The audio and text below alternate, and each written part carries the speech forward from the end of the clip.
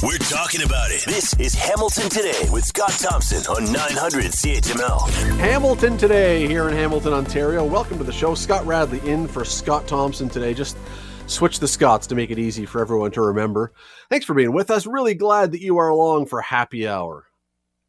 However you choose to apply happy hour, that is your choice. Although today is National Vodka Day. So, I mean, I don't know if 3:08 on a Tuesday is, appropriate time to be celebrating too earnestly, but, each to their own. It's also National Cinnamon Bun Day. Maybe that's safer. Maybe get a cinnamon bun at this time of day and save the rest for later. Glad you're along. We have so much to get to today, including, by the way, let me just plug our Twitter poll before we get rolling into everything else. Should election candidates be allowed to send eligible voters a text asking for their support? This has been a thing that's happened here in town. Should that be allowed? Not 905. Don't call in with that one. Go to Twitter. I'll get it. Go to Twitter, look for 900 CHML and cast your vote. Should election candidates be allowed to send eligible voters a text asking for their support? Let me tell you what is coming up today, though. We are going to be chatting about a really interesting election topic that I didn't even realize, honestly, was a topic until recently. But there are those who are pushing, saying that we need to open the doors of voting to non-citizens of the country. That people should be able, if they're not a citizen of Canada, some are saying they should be able to vote, particularly in a municipal election. What do you think about that idea? Gas prices. We talk about gas prices often because this is something that drives people goofy with the ups and downs, especially the ups. Well, we're going to see more of those coming. Apparently, we're waiting for a surge in gas prices again. A bunch of hikes are coming. Why are they coming? We'll hear about that one as the show goes on. Stock market. Now, if you're upset about gas prices going up, maybe you're not so upset about the stock market shooting up. Big increases in the stock market today. What happened today that would suddenly make the stock market have a big rebound and a big push, because it's been nudging down and down and down for the most part? What is the news, if anything, that caused this? Or is this just a Tuesday morning speculation of something that made this happen? We'll get into that one. There are protests going on. Did you hear about the protests in Iran? I'm sure you have, over the last number of days. It all stems back to a young woman who, depending on who you believe, either was taken into police custody, 22-year-old woman, either was taken into police custody and just spontaneously had a fatal heart attack, or was beaten to death by police. Anyway, these protests are now spreading, and the regime in Iran is beginning to crack down on this. It's kind of the it's not the same protest that we had a number of years ago with the Arab Spring, but people are back in the streets. And, when they go out in the streets in some of these countries like Iran, you are risking your health and well-being, obviously. It is something that I don't think people there would do lightly. Why are they doing this? What are they hoping will happen? Crazy story. I thought it was a crazy story. We'll be talking about this one. We don't usually around here follow the Asian Winter Games too closely. I'm quite confident that nobody listening probably could tell us who did well in the last Asian Winter Games. But we're going to talk about the Asian Winter Games. Why? Because the Asian Winter Games have been awarded to, in 2029, have been awarded to Saudi Arabia. Yes, that hotbed or cold bed for winter sports. Saudi Arabia will be hosting the skiing and bobsleighing and luging and all the rest, I guess, of all the Asian Winter Games. And how, you say? Well, stick around. We'll talk about that one and whether this is really a good idea or not. The city of Hamilton has a new bit of technology to help you find stuff about your city. We'll talk about that. Hockey Canada, of course, more stuff swirling around the board of Hockey Canada and things going on there. And Loretta Lynn, country music star, has passed away. Loretta Lynn no longer with us today. We'll chat a little bit about Loretta Lynn. Now, Loretta Lynn is, obviously a name that everybody knows, I think. I don't know if everyone knows the story or everyone knows her place in country music. I mean, if you're a country fan, sure, but she's a big deal even for those who, I guess, aren't really big into the whole country music thing. But yes, Loretta Lynn has now passed away, so that will be something we get to later. I am trusting that most of you know that 20 days from now we will have a municipal election. It's not a long time away. We're less than 3 weeks from the polls. Not sure. I wrote something today. Not sure there is a huge buzz in the city yet about this election. It hasn't seemed to capture the same excitement. But there are some people within the city who say they would like to vote, but they can't vote. Those would be people who are not citizens of the country. Our laws do not provide for non-citizens to cast a ballot. There have been questions raised about this in other places as well as around here. Is this something that we should continue with, this policy, or is this something that should change? I want to bring in Peter Graefe. He is an associate professor in the Faculty of Political Science at McMaster University. He's a very familiar voice here on the station. We always appreciate his time. Thank you for doing this. Do we have Peter? Hello? Yeah, I'm here. My pleasure. There we go. Hey, technology is wonderful when it works. Thanks for joining us today. Really appreciate it. I'm pleased to be here. What is your thought on this idea? Because it's obviously a contentious issue when you talk about who should be able to vote or not able to vote. Where do you stand on this? Well, I mean, I think it's a question of deciding both at federal and provincial and local elections, what's the nature of the electorate?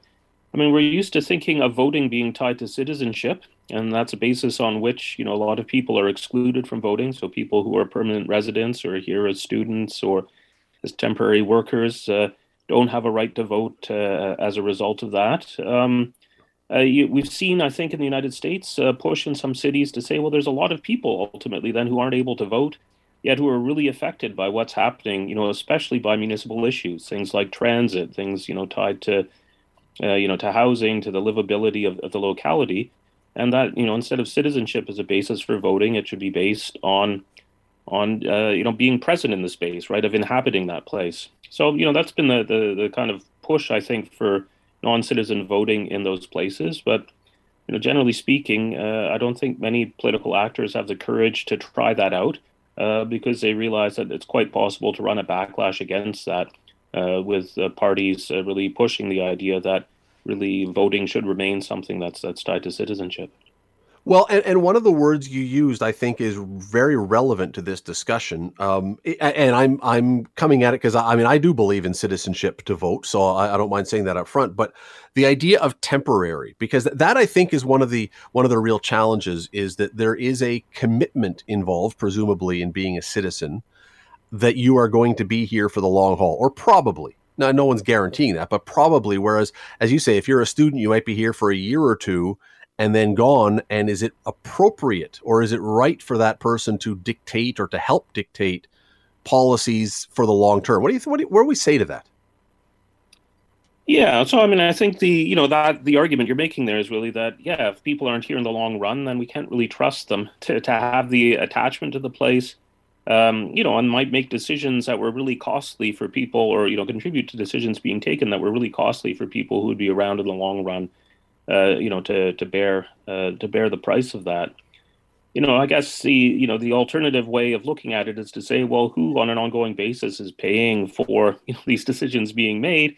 And we don't know who's going to be here in the future, but we know who's paying taxes, whether it's through their rent or through their property taxes, at the municipal level. In the here and now. And so why not ultimately, tie that back to the fact of people being here and who are being affected directly. And so, I guess at the level of the municipal franchise, some people might say, how is it that people who don't actually live in Hamilton but own land in Hamilton and their spouses have a right to vote, whereas people who are actually living here day to day and are probably affected, by a much broader range of decisions being made by council, not just the property taxes, but things like, how well the city is kept up and whether the streets are resurfaced or whether the buses run, are excluded. So I think that's probably why you've seen the push, especially at the municipal level, to say, well, maybe inhabitants really should matter more. Perhaps at the federal and provincial levels, questions of citizenship begin to play a bigger role because it's also involving, questions of war and peace and so on that maybe have particular impacts on people's, citizenship might have a particular relevance at that level. Well, and there are distinctions here. I mean, when people are talking about this, there's a distinction I think that some people are making between should you have the right to vote federally or provincially if you are not a citizen, or municipally. There are those who say municipal is a different animal. I don't, because of those things, war, or because of government. Like I don't know all the reasons, but that has been a distinction some have made. Should there be, or should, if we're going to go with one, should it go for all, or should we be doing different things for different levels of government potentially? Well, at the moment, we do slightly different things, and I'm not sure about the reasons for all of them. But, for instance, people who are incarcerated don't have a right to vote municipally, whereas they can federally and provincially. Some of that may have to do with the complications administratively of doing that, or perhaps concerns about, if all the votes were counted, just say in Ward 2 out of the Barton jail, would that have an undue influence on the ward results there? And again, I'm not exactly sure what the logic is there. Similarly, as I mentioned earlier, people who hold property, say someone living in Burlington who has, a house that he rents out or she rents out in Hamilton, has a right to vote in both Burlington and Hamilton. And so in a municipal election, which is something they can't do provincially or federally. And again, in that case, it probably relates to the fact that being a property taxpayer is seen as qualifying them. So, in that instance, it's not simply, citizenship, but property also, has gains one an extra right to franchise. So we do things a bit differently municipally, probably reflecting the fact that if municipal government is seen as providing services to property, that non-resident property holders, have held that right historically. I think we do come up with different stories at different levels of government because we see them doing different things.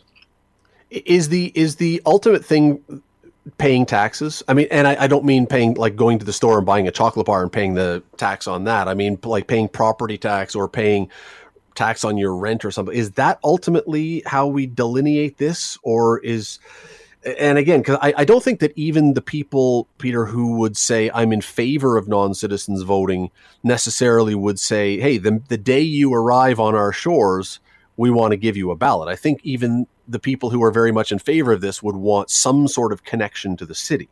So what maybe should that connection be, or where do we draw that line, or is that an easy answer?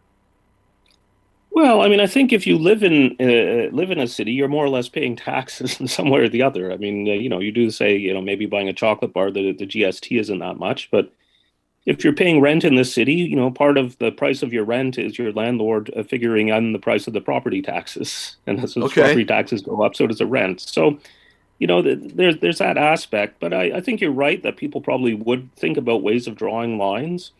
And, certainly the idea of, say, permanent residency, is one where people have, indicated a willingness to be residents permanently and presumably be taking a step towards citizenship. And that would be a pretty big category of citizens that might be included, who nevertheless, would have shown a longer-term connection with the city and are presumably living here and paying property taxes. Fascinating topic. Peter Gray from McMaster. Always appreciate your time. Thank you for this.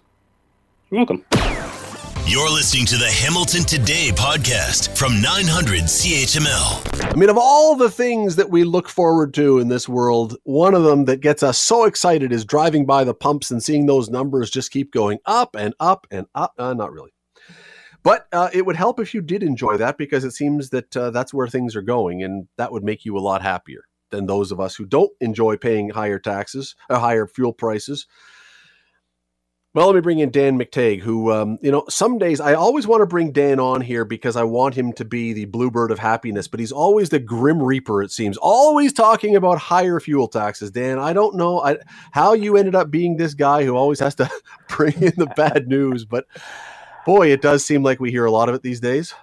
It is, but I think we tend to forget, Scott, 25 years ago, people had no way of knowing. And right. Until I pioneered the ability to figure out how these folks price, glad to see there's other people have kind of come on lately and are so-called experts, but that's okay.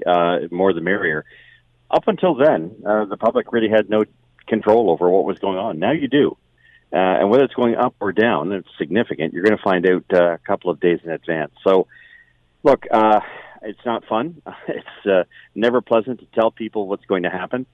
but at least they have a day or two to make that choice. And over the years, I'm sure they've probably saved, dozens, hundreds, perhaps even thousands of dollars. Dan, by the way, I didn't introduce you properly, President of Canadians for Affordable Energy. So we have now the apparently one of the highest single-day increases coming up around here overnight. Why? Well, yes, it would be one of the highest. I can't remember a time where it went up 10 cents or more a liter. You have to go back to 2008, September. Hurricane Ike, I think, or Ida. I think it's Ida that created the problem way back then on the Texas Gulf Coast. It has to do with OPEC, and it has to do with refiners here in Ontario potentially asking for a little bit more money. But most importantly, oil has gone up about $8 a barrel, from 78 up to about $86 a barrel.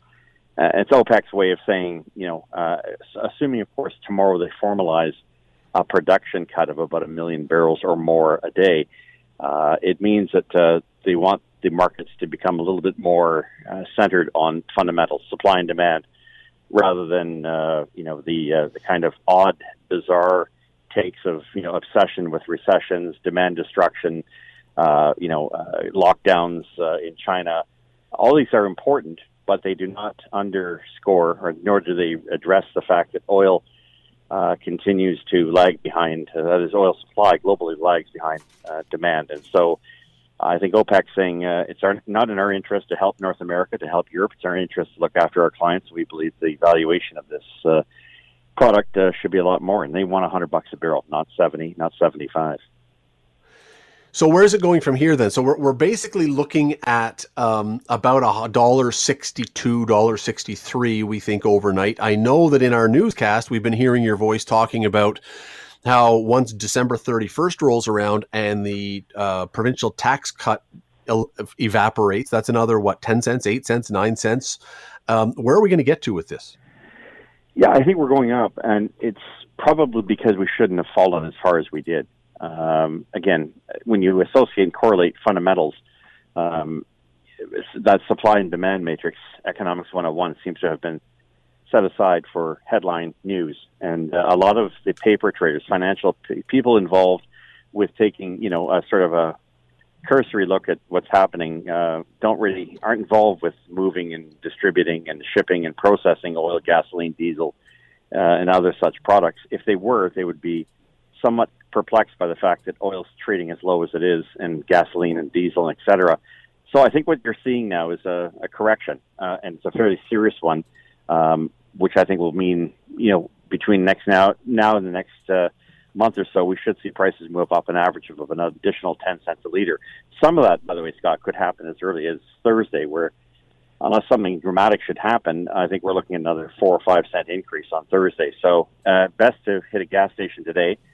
One way or another, you're going to get a 10 to 15 cent increase wholesale right across the board. And, some gas stations will be cheaper than others. That's understandable because they have control over the last 8 cents a liter. But my predictions are wholesale price predictions. They're not, what the retailer is thinking in their mind and how they're able to subsidize, making it cheaper than other stations. At the end of the day, these are market prices that are moving up, and they have been moving up pretty much across all of North America. Unfortunately, that means we have to pay the freight, and worse, a weaker Canadian dollar. The Canadian dollar, used to be the petrodollar when we had $80, $90 a barrel oil. No longer, and you were paying an additional 35, 40 cents a liter as a result. I saw something else, and we got to run here, but I saw something else the other day that said, and I thought this has to be a typo, that somewhere in Vancouver recently, gas prices hit $241.9 a liter. Is that correct?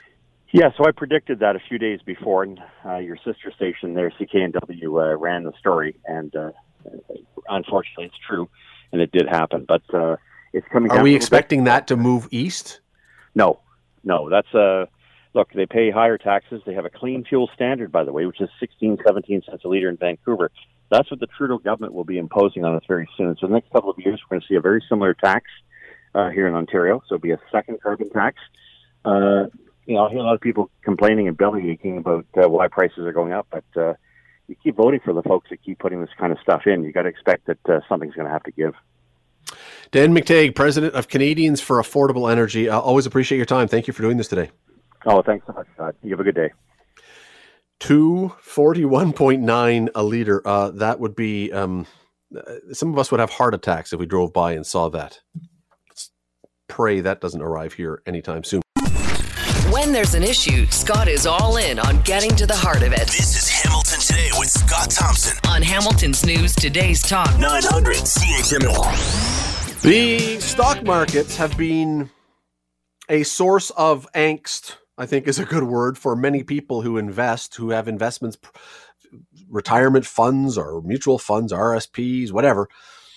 It's been a source of angst for a while now. It's been not a very happy year so far for a lot of people who have investments and are looking to retire and maybe have a little nest egg. Well, here I am today as the bearer of good news. We were just talking last hour about the gas prices going up and being the bearer of bad news. TSX today up 489 points. Dow Jones up 825 points. Yesterday was pretty good too. What is going on that all of a sudden the world is spinning and we're back looking happy again? Those people who have a little money stashed away. Brett Chang, co-host of the Peak Daily, joins you now. Brett, how are you? I'm good. Great to be with you, Scott. You as well. So look, I don't pretend, and I think a lot of people listening don't really pretend to understand everything that's going on. We just, every once in a while, check our investments and hope that they've grown. Lately, they haven't. What's going on today and yesterday that suddenly we're feeling good again? Well, there's a couple of big numbers that came out of the U.S. So investors cheered a fresh labor market reading that showed U.S. job openings, they slid by the most in nearly 2.5 years in August, which is a welcome sign. It means that labor demand is a Federal Reserve officials who are trying to tamp down outsized labor demand in the fight against inflation, that it's actually working. And so that's the real big news that came out of the U.S. that investors are now excited about. So it looks like what the Federal Reserve is doing is working. So I'm reading this story on Reuters today that explains or tries to explain this. And here's the sentence: data manufacturing activity increased at its slowest pace in nearly 2.5 years, which is what you just said, in September, as new orders contracted. All right. So that doesn't sound good. And then they've got a quote here from some analyst who says the economic data stream actually came in worse than expected. This has been a catalyst for selling. This is the first time we've actually seen negative news be a catalyst. It seems very antithetical to say bad economic news might be a reason for good economic news. How does this work? Well, one of the really interesting things about the economic circumstances that we're dealing with right now is that while we're seeing the markets go down and people are wondering whether or not we're in a recession, the labor market is actually very strong, that there are more jobs than there are workers. And that's one of the reasons why a lot of economists have said that we're not in a recession. They wouldn't define as what we're going through right now as a recession. So what's happening is basically you're seeing that labor market start to level out. You're seeing now that the amount of jobs available and the amount of workers that are actually in the market working, that's becoming more balanced, which is ultimately what you want. You want to have a balanced labor market, and that ultimately will kind of propel you through any type of negative economic conditions. This stuff does, though, and you probably acknowledge this because, I mean, you're great at understanding all this and explaining it, but for an awful lot of people who are sort of on the periphery watching, they're scratching their head going, I'm not really sure I understand what the heck is happening right now and why my money is going up or down. Yeah, well, look, these are very complicated times. There's a lot happening in the world, you know, whether it's the war going on in Ukraine or whether it's inflation that we're tackling here at home or the UK mini budget. These are really complicated economic times. And with so much going on, one little stat from one agency in the U.S., it could change everything. And so it's hard to follow. I think you can't look day to day at what's going on right now, and you really have to take a larger view of things. And I think the really big indicators are not going to be these labor numbers, but it's really going to be the consumer price index. It's going to be, is inflation going up or down, the reports coming out of the central banks, and ultimately what interest rates are being set by the Federal Reserve, by the Bank of Canada. Those are really the key indicators I think investors should be looking at. I think you just nailed something, though. If you are not planning to retire in the next, I don't know, what's the time frame, 5 years, that is long enough out, you're probably best for your mental and emotional health to not even open those envelopes when they come telling you what your investments are. Just ride it out for a while and pretend it doesn't exist, because it may make you go crazy. Yeah, that's great advice, Scott. I would absolutely do that. It's my job to look at the numbers every day, and so I have to be up to date with what's going on. But it can be a real toll on your mental health if you're looking at your investments and seeing them go down. But ultimately, you have to hope that over a certain horizon, I think that 5-year period is a good one, as you've alluded to. That 5-year horizon is a good way to look at it, which is things will always balance out. There'll be good times, there'll be bad times, there'll be boom, bear markets, bull markets, and you just have to trust that over time your dollars invested will appreciate. And that's really all you can do. This is really out of our control. And I think playing the markets, looking day to day at what data is coming out, I think that's unless you're a real professional, it's challenging to beat the market.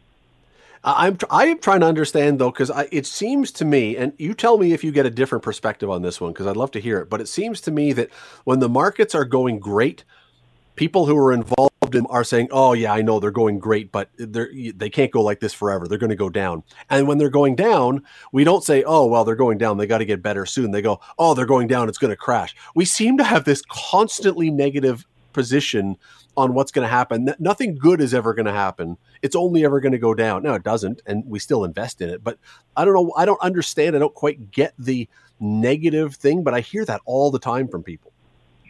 Yeah, it really does go both ways. There is a constant negativity and at least concern. I think it's because there's a thing called loss aversion, where it hurts more to lose money than it feels good to win money or gain money. And so the natural inclination that we have as human beings is simply to avoid that loss at all costs. And so you're always kind of paranoid about what's going to happen because you want to avoid the feeling of losing your hard-earned dollars. So I think that's probably really where it derives from.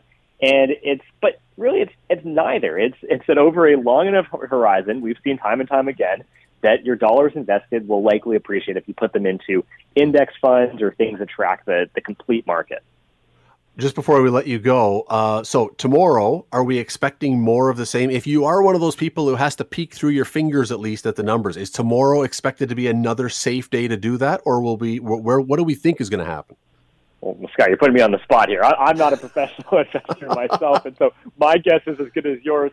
You know, what I would say is that what's going on in the world right now is very complicated, and there's a number of different factors at play in terms of how the markets feel on any given day. And so you could get bad news coming out of Ukraine, or get another pipeline explosion, or you could get reports about inflation from a central bank that could only make situations worse. And so it's a bit like we're in a really, really challenging situation right now, and it's going to be difficult to predict. So my guess is as good as yours. All right. I was hoping that Brett Chang was going to set us all up for millionairehood by tomorrow morning, but I guess that'll have to wait. Brett Chang, co-host of the Peak Daily. We always do appreciate your time. Thanks for doing this. Thanks so much, Scott. Well, I hope that most people listening are paying attention to world events, not just things here within our borders, because there are protests going on right now in Iran for a really good reason, it seems. There was a young woman, a 22-year-old woman, who a few weeks ago was taken into police custody and died. And the official explanation is that she just had a spontaneous fatal heart attack. The other explanation that many people are saying is that she was beaten to death. This was all because she did not have her hair apparently covered fully with a hijab or a headscarf. And now these protests in Iran are breaking out, which is causing the ruling party there to be, well, they're not too happy about this. Mohammed Tavakoli is a professor of history and Near and Middle Eastern civilizations at the University of Toronto, who joins us now. Professor, thank you for the time today. Thank you. It's an honor to be on your program. Do you have any doubt of which side you believe of what happened to this young woman? Well, definitely the moral police is responsible for the death of Mahsa Amini, who died on September 16th, and women who have poured onto the streets of Tehran and all cities in Iran are collectively saying that we are not going to take it anymore, the song that you had in the beginning of this program. Right. And maybe I shouldn't be surprised that they are protesting only because of the risk to themselves. There is still great risk to themselves to be out there on the streets. Definitely there is a great risk, but Iranian women who have been in the forefront of the revolution in 1979 and in forefront of the revolution in 1905 are challenging the moral and ethical foundation of this patriarchal theocratic regime in Iran, and are calling for women's choice. Women's choice is becoming the central issue in a movement with the slogan of women, life, liberty. This is a rejection of patriarchy, rejection of male-imposed choices on women, and is national-wide. And we have seen in the demonstration that it includes elementary school and high school girls. And this is a daily plebiscite against the Islamic Republic and its patriarchal political order. Do you hold out, though, much hope of change? And the only reason I ask is in many places, widespread protests would lead to change because the leaders would say, well, this is what the people want, except when the leadership here operates, they believe, for a religious and philosophical view that it's not a publicity contest. It's because they're following a doctrine. Do you see the likelihood that this changes anything? This changes because Iranian women have agency, consciousness, and they have reached a point that they are taking it into the street, negating this particular political order that has been in power in Iran since 1979. I think there is no going back. Yes, they may crush the movement in the main street and main square, but is going to pop up in the back street and the back alleys. And again, what is really amazing is how women have come to shape the future of Iran, and I would say the future of the region in general, and calling for an end to regimes that impose patriarchy in the name of religious orthodoxy. And you alluded to it earlier about the different times that women have risen up. It is always amazing to me when we see old photos or old video of Iran from years ago and see it looking, I dare say, almost very Western, the way women were dressed, and there were no hijabs, or not as many, or you didn't have to. There was a time when what we're talking about was very much the norm in Iran. It was the norm, but what is really significant now is that women will be the senior partners for any future political change that takes place. They are not going to be marginalized as they have been done to in the previous movements. As senior partners, they are shaping a future that has global implication.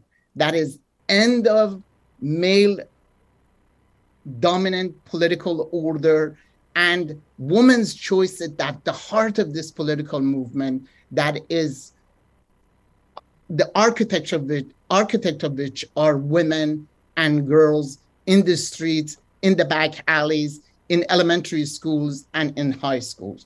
And because they are the engine of this movement, they are not going to be pushed back or marginalized and have a male-dominant political order taking charge. I think this calls for a wholesale reshaping of not only the regime, but also various Iranian political opposition movements that are dominated by men and male political agendas. There is one more very interesting way that this is being dealt with by the regime, and that is probably not surprisingly, this is not, according to the regime, the fault of the police for killing this young woman. This is not the fault of the regime. This is the fault of the United States and Israel. They are the cause of all these problems. So everything needs to be done to the U.S. and Israel. Not at all surprising, but is that landing on any kind of receptive ears there? Or are people even there saying, come on, it's not there? It is not.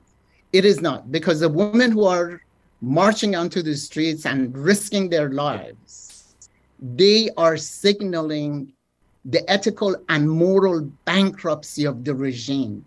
All Iranian women have experienced this through their everyday life, and the imposed veil that has been for long the emblem of the Islamic regime. This is not something that could be dictated by Israel, United States, or Saudi Arabia. This is a movement that has grown out of political involvement of Iranian women in the past 100 years, and it has a global implication. It shapes a political horizon, a future that woman's choice would be at the heart of it. So in a sense, unlike the political revolutions of the 18th and 19th century, where there was fraternity, brotherhood, men are created equally, this movement with women, life, and liberty promises a different constellation of political forces in the future. Fascinating. Yeah, it's a fascinating story, and one that I hope everyone keeps their eyes on, because it's a very important story as well. Mohammed Tavakoli from the University of Toronto, very much appreciate your time today. Thank you. Thank you very much. You're listening to the Hamilton Today podcast from 900 CHML. When you think of the Middle East, for me anyway, the first thing I think of when I think of the Middle East is not protests or anything like that.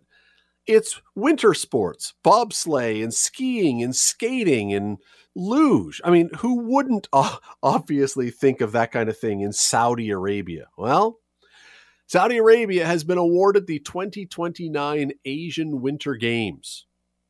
Now, we don't pay any attention to the Asian Winter Games, I grant you. But the idea that Saudi Arabia is now hosting winter sports is a puzzler. Now, the explanation is they're building this $500 billion indoor project. It's like a whole indoor city. And they're saying it's going to have ski hills and it's going to have all these other things. So I guess, well, I know they can't do luge or something outside. Everything is going to be indoor. This is going to be the indoor Winter Games. Still, Winter Games and Saudi Arabia just don't seem to go in the same sentence together. Michael Narain is Associate Professor of Sport Management at Brock University. Joins us now. Michael, thank you for the time today. I really appreciate it. Anytime, Scott. It's a pleasure to be on. By the way, I should say Dr. Michael Narain. Let's give credit where credit is due. We got to give the right plug here. Okay, before we get into why Saudi Arabia may want to do this, and I know there's a lot of reasons why they might, the people who put these games together, why in the world would you even entertain the idea of putting it somewhere where the temperature commonly hits like 38, 39 degrees Celsius?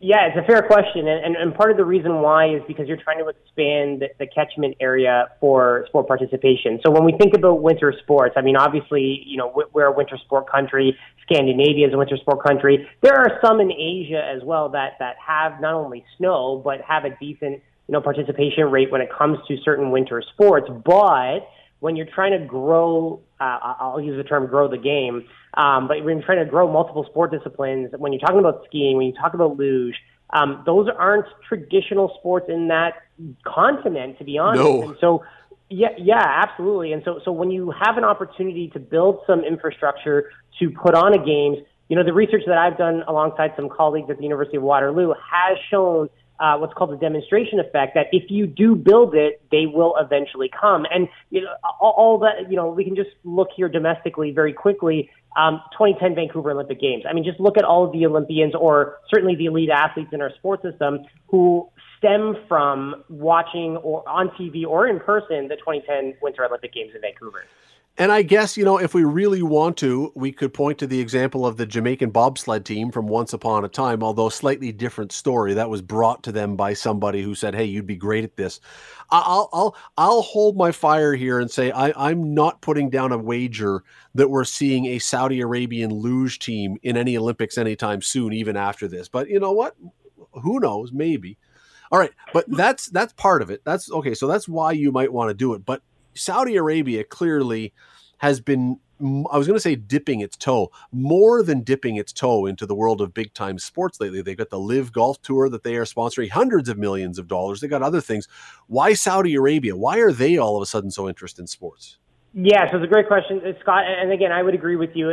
Less inclined to suspect the Saudi Arabians' Winter Olympic program is going to start winning gold medals, in the next few years, 2030 in Salt Lake or Vancouver, whatever it should be. But yeah, the main reason is because the Saudi Arabian royal family have now figured out that, using the capital that they've accrued through oil and through other development is better served not just in investment in the stock market and investment in, certain industries, but specifically the sport industry, because sport is a very powerful geopolitical vehicle. We've seen sport being used by Russia through Vladimir Putin for the Sochi Winter Olympic Games, for the FIFA World Cup. We've seen Beijing and the Chinese government do the same thing for 2 Olympic Games.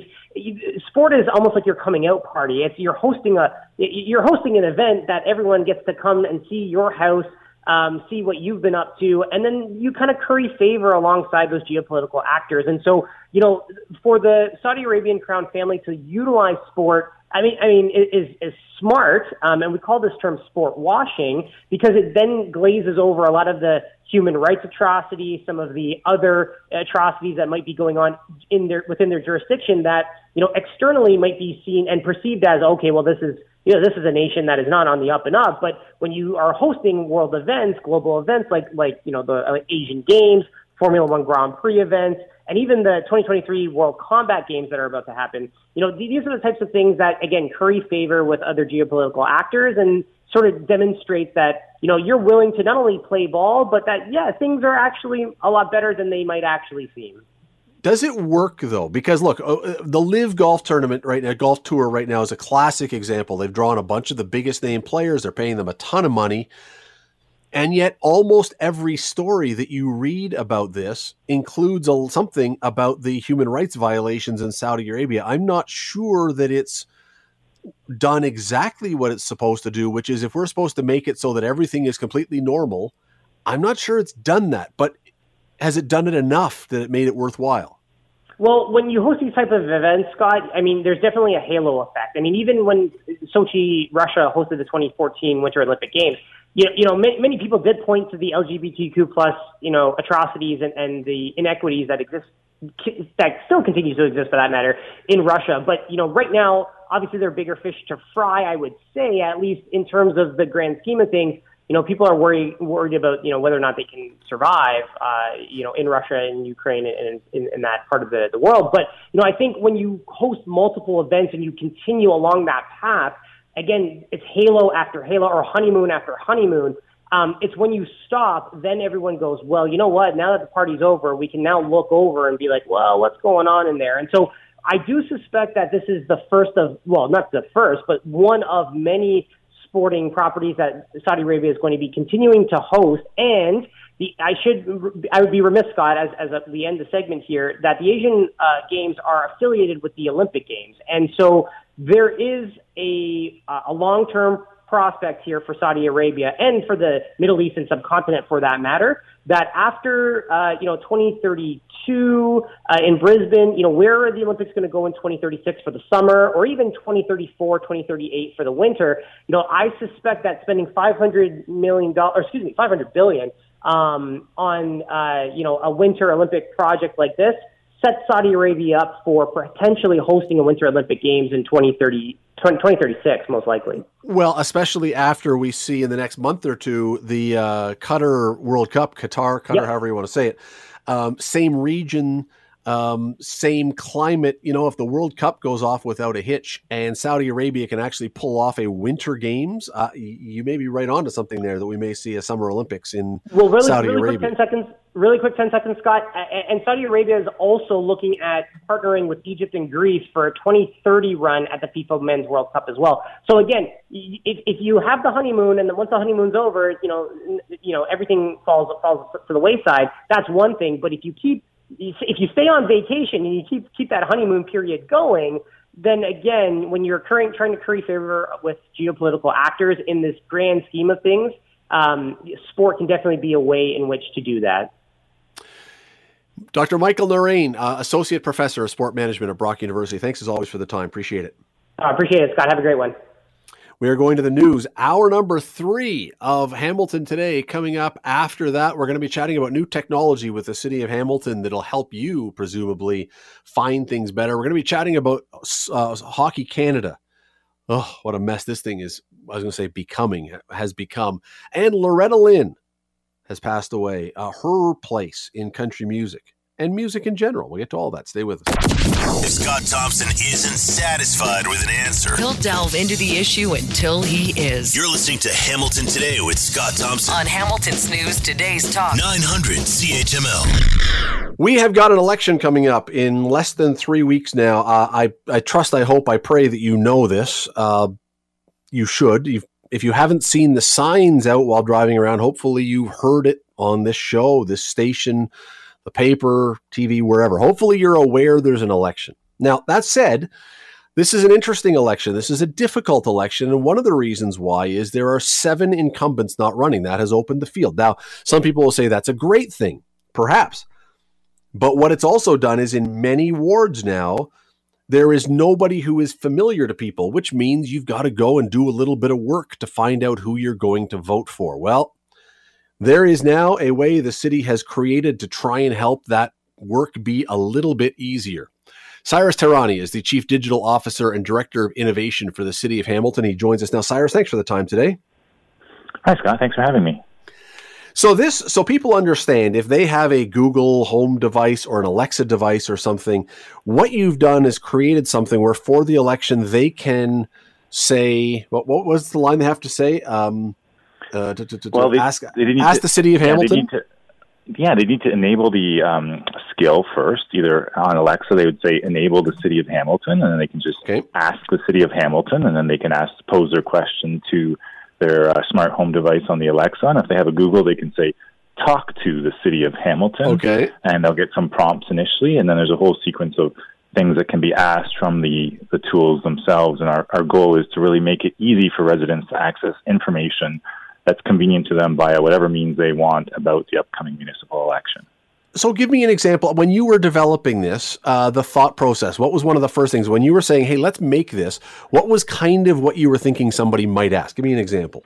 Well, you can ask, where can I vote? And it will tell you your polling location. You can ask, what ID do I need to bring? You can ask information about the candidates. It also gives you the option to text you, for example, a Google link to the map for the polling location that you're at, or it can also then follow up with a text if it's enabled to give you the list of the candidates. So it was really just another channel to make it easy for people to access information. So whether they're getting it through the likes of, your radio station, or they're getting it through the website, we just wanted to introduce as many options as possible and kind of pilot these, both the voice skills, and we also have a virtual assistant or a chat bot that we've launched where you can ask it a series of questions. Likewise, find out where your polling location is, what are the times and dates for the advanced poll dates, and a whole bunch of other things.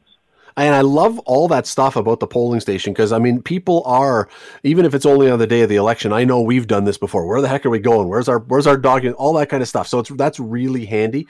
The stuff about the candidates, this is really interesting to me because, again, I love the idea that there is information about the candidates because, as I said off the top, a lot of these people we don't know a whole heck of a lot about.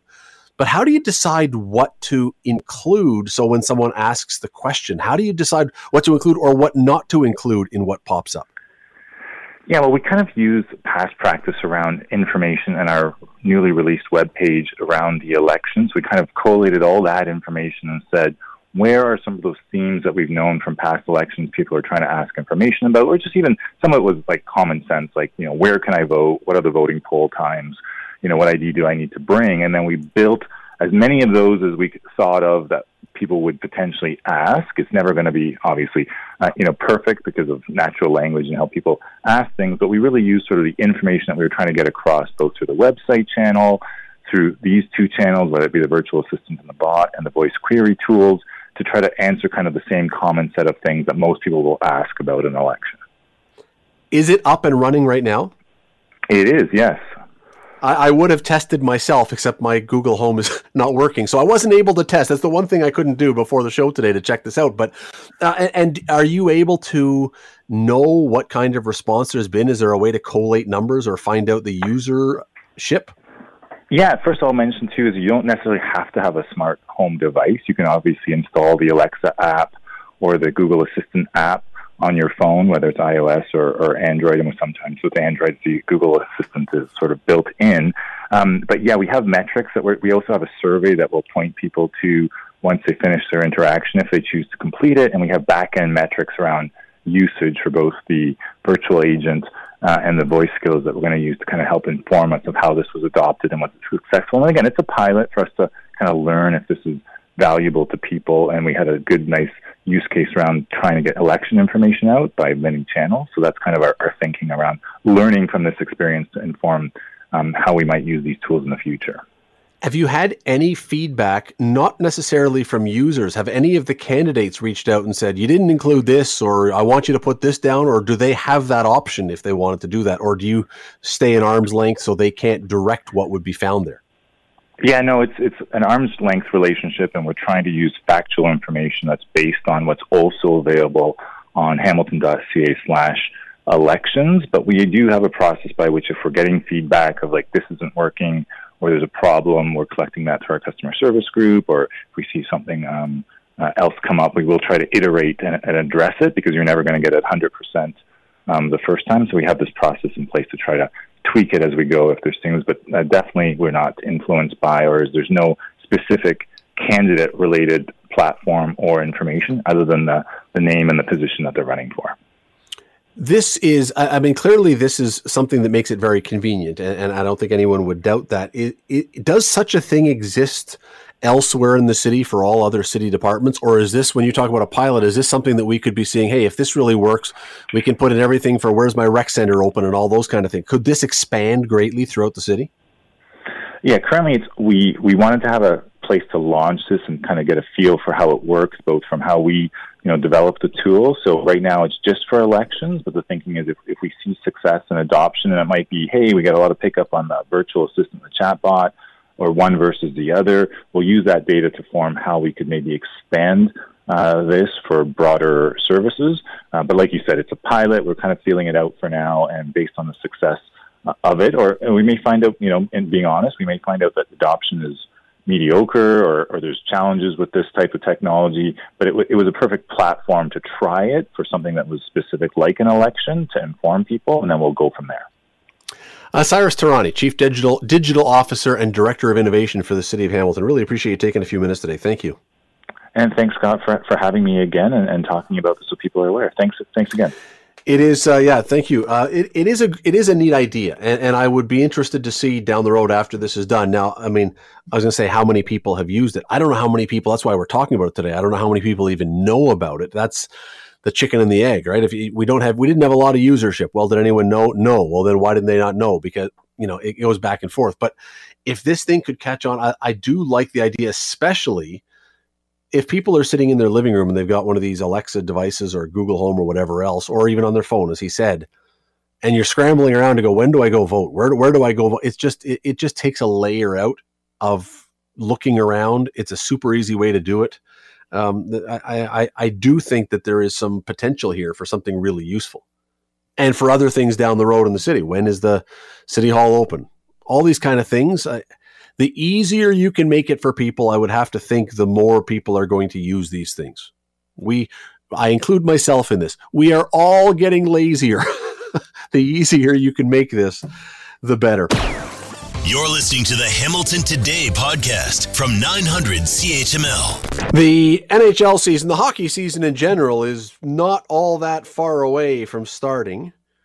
The OHL season's already started, but we have been talking about hockey in this country for months now, and not on the ice hockey. We've been talking about what has been going on with Hockey Canada, and this story, not only does it not go away, it seems to get worse, if that's possible. This is a story that started badly, and I don't know that there's anyone who's looking at this thinking, yeah, this thing has really gotten a lot better over the course of the summer. I mean, if there's a PR person out there who says, yeah, this thing has really turned around and it's on a good path now, I don't know who that person is. This is just, the whole story is ugly. Ian Kennedy is a writer for the Hockey News. He writes for yahoo.com as well, yahoo.com sports. He joins us now. Ian, thanks for the time today. Really appreciate it. Thanks for having me back on.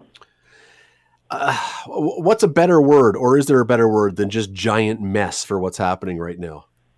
Oh, there's no good word for this. And, I think the only PR team that is seeing this in a good light is Hockey Canada's own, because they seem to continue to report that they are on the right path. They've got everything under control and that they're doing all the right things. And the rest of us are just seeing this incorrectly. There's really no upside to what we're seeing happening today or any other day recently with Hockey Canada.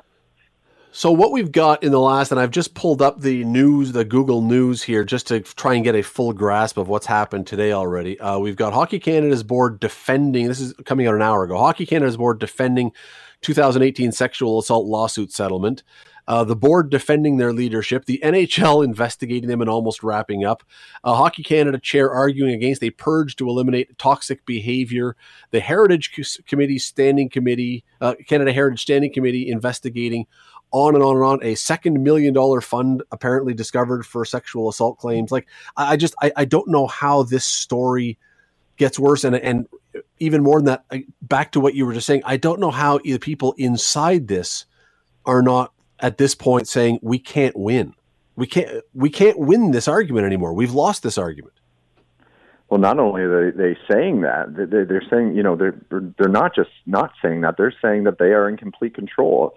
And today we saw Michael Brindamore, the former chair of the board of directors, and the current chair, Andrea Skinner, testify in front of the committee. But, the committee repeatedly showed frustration for not just them not answering questions, outwardly going against directions under oath, but a complete lack of transparency. And that's their words. There were so many discrepancies in the testimonies from the past ones to these current ones. And there's so much blame being thrown from Andrea Skinner towards the media, towards the politicians, towards anybody that blame could stick to, except for Hockey Canada itself. And she rated Scott Smith, the CEO of Hockey Canada, gave him a grade A rating for the job that she considered him to have done throughout this scandal.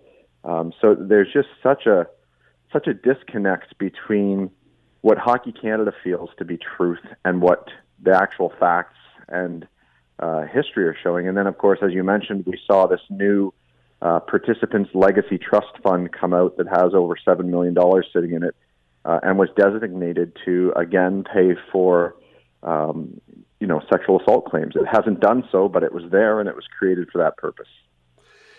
So, okay, let's say that Hockey Canada let's say the people there, they got a grade A because they really did do what they were asked to do. And so in that, they may have done a terrific job. I just don't understand how at this point you can't see what the rest of the country is saying and seeing. And so, yes, you may have done exactly what you were asked, and you may have done a terrific job at doing exactly what you were asked, although we can leave that for people to interpret. But if everyone else is saying, yeah, but you're not doing the right thing, I don't know how you can be blind to this. Well, I mean, there's scholars, there's victim services, there's politicians, there's educators, there's everybody and their brother is saying how horrible this has all gone and where it needs to go. But they just are, everyone within Hockey Canada is refusing to relinquish control. And if they were conducting what they said they would do, that perhaps the conversation might go differently. But we saw them miss their very first date that was set out in the action plan, which was September 15th, to form a committee to oversee the implementation of the action plan. And the reasoning for that was because the company that they hired to find that committee could not find anyone willing to participate. And that's really in itself speaks volumes that no one that they think would be qualified to do this is willing to put their name behind it right now. And that's likely because they don't believe in the action plan and they don't believe in the leadership that's there either. Well, and you probably don't want your name right now attached in any way to this. I mean, this is there is a stink involved in this right now that you want no part of. I don't mean just you, but nobody wants to be having any part of. No, I think people are distancing themselves as much as possible, which, I don't know what's in this for Andrea Skinner. I don't know what's in this for Scott Smith, but if they think they're going to solve this problem, then they're part of the problem. And that's what the Standing Committee stated today, that, they called out Michael Brindamore, and more specifically, they called out Andrea Skinner, saying that, she was part of and is part of the toxic culture that's upholding this by claiming ownership over the game, by refusing to listen to other sources and experts in the fields that should be consulted in terms of making this move forward in a more positive manner. We can talk all day about the people who are on the panel and on the committee and everything else and all that kind of stuff. But I mean, ultimately, I think for a lot of people now, the question, Ian, is there any chance that this has a negative effect, not on the administration? Is there any chance this starts to have a negative effect on the sport itself? That people begin to mentally align Hockey Canada with hockey, the game? Well, that's what Hockey Canada is trying to do, really. They're trying to claim that they have some kind of ownership over the game and that without Hockey Canada, and that's what happened today. Andrea Skinner stated that if the entire board steps down and if leadership steps down, who's going to run it and what would that do to the kids? And, that's a false statement. Hockey is played in our backyards. It's played on rivers and ponds. It's played on streets. You can rent the ice. Old-timers hockey is not sanctioned by Hockey Canada. The high school hockey largely is not sanctioned by Hockey Canada. There's independent leagues and organizations in Ontario running youth hockey all the way up to junior and senior hockey that is not sanctioned by Hockey Canada. Probably the biggest example that we can look at is the National Hockey League. The National Hockey League, even the teams in Canada, Toronto, Calgary, every team have nothing to do with Hockey Canada. And we idolize those players and those teams. So for Hockey Canada to claim that there's going to be a problem, it dismisses the worldwide game that is played in all these different countries. It dismisses women in sport because, if you can't make the NHL, then I guess Hockey Canada sees this as being detrimental to everyone else. But hockey is a game that we all love, that should be available to anyone for the health and mental benefits that we love about the game and just for that enjoyment. But yeah, I don't see the game going anywhere with or without Hockey Canada. We're going to continue to play this sport. Ian, I only have 30 seconds, but is anyone actually, I don't even understand. Are people calling for Hockey Canada to be shut down or simply for a complete change of the leadership? Because if she's making the case that, well, you need Hockey Canada in order to keep hockey going in this country, I'm not even going to argue that point. I don't think that's necessarily wrong. We need organization. Isn't it just that they're trying to say, we need Hockey Canada, we just don't need you in Hockey Canada? Well, I think that is the main argument, that we don't need the people that are there. But hockey could exist if provincial governing bodies ran the sport themselves, and they can coordinate, interprovincially without Hockey Canada. But yeah, the main idea is get the people that are in there now out. Let's start fresh with new ideas, new people, and let's build something that is good for everyone. Ian Kennedy, writer for the Hockey News. I really appreciate the time, Ian. Thanks for this today. Thanks for having me. Daddy made sure he shoveled coal to make a poor man's dollar. That is Loretta Lynn, the coal miner's daughter. And what she's singing about there, that is, in fact, her life story. She was born, where she said, in Butcher Hollow, and her father was a coal miner. And, how country was she? Well, here's her siblings. Junior, Herman, Willie J., Donald Ray, Peggy Sue, Betty Ruth, and Crystal Gale. Yes, Crystal Gale was the other country singer, was her sister. And when you're wondering, if you're not a big fan or you haven't followed along, achievements, she wrote 160 songs, released 60 albums, 10 number one albums, 16 number one singles on the country charts, 3 Grammy Awards, 7 American Music Awards, 8 Broadcast Music Incorporated Awards, 13 Academy of Country Music Awards, on and on and on. Entertainment of the Year, first woman to be named that by Country Music Association. We could do this for hours. Let's bring in Eric Alper here so I don't have to keep doing this. Music publicist, music writer. Eric, I am not a country music fan. I hate to say this, I am especially not a fan of twangy country music. I hate to put it that way, but I knew Loretta Lynn. You could not, I don't think, listen to music ever and not know this person. No, because she was somebody who literally changed the course of pop country music and who opened up the doors for new generations, not just in country music, but you can draw a line between Loretta Lynn, Sinead O'Connor, the Cranberries, Bono. Like it's a wonky line. Okay, but, draw this line. I am totally intrigued now. Draw this line for me. Because she was a lifetime artist who really defined a genre of music with songs that not only continue to resonate and inspire, but wrote about her life at a time when women were not allowed to do that. Men were completely fine to write songs about drinking and having relationships outside the marriage and murdering somebody, which happened a lot in R&B music. Women were not allowed to write about that until Loretta Lynn came along, and she paid the price for it. In fact, she had 14 songs banned on country music radio. You can combine all of the banned songs by men of the 20th century, and she still has more songs. So the line would go Loretta Lynn to Sinead O'Connor tearing up the picture of the Pope, standing up and speaking her truth, to somebody like Bono using religion and his background in Ireland. That stuff doesn't happen without country music exploding into the UK and Ireland, singing about the songs of their people and of their towns and of their significant others. And for Loretta Lynn, she was one of the first women. She wasn't the first female country singer, but she certainly was the first to kind of sing about her own life. I do wonder if, so what you just said explains why she is so significant and so relevant. I do wonder, though, if she had been plopped into country music today, probably would not have had the same influence that way, but I'm guessing probably would have sold like millions more albums than she already did because of the growth of country music now.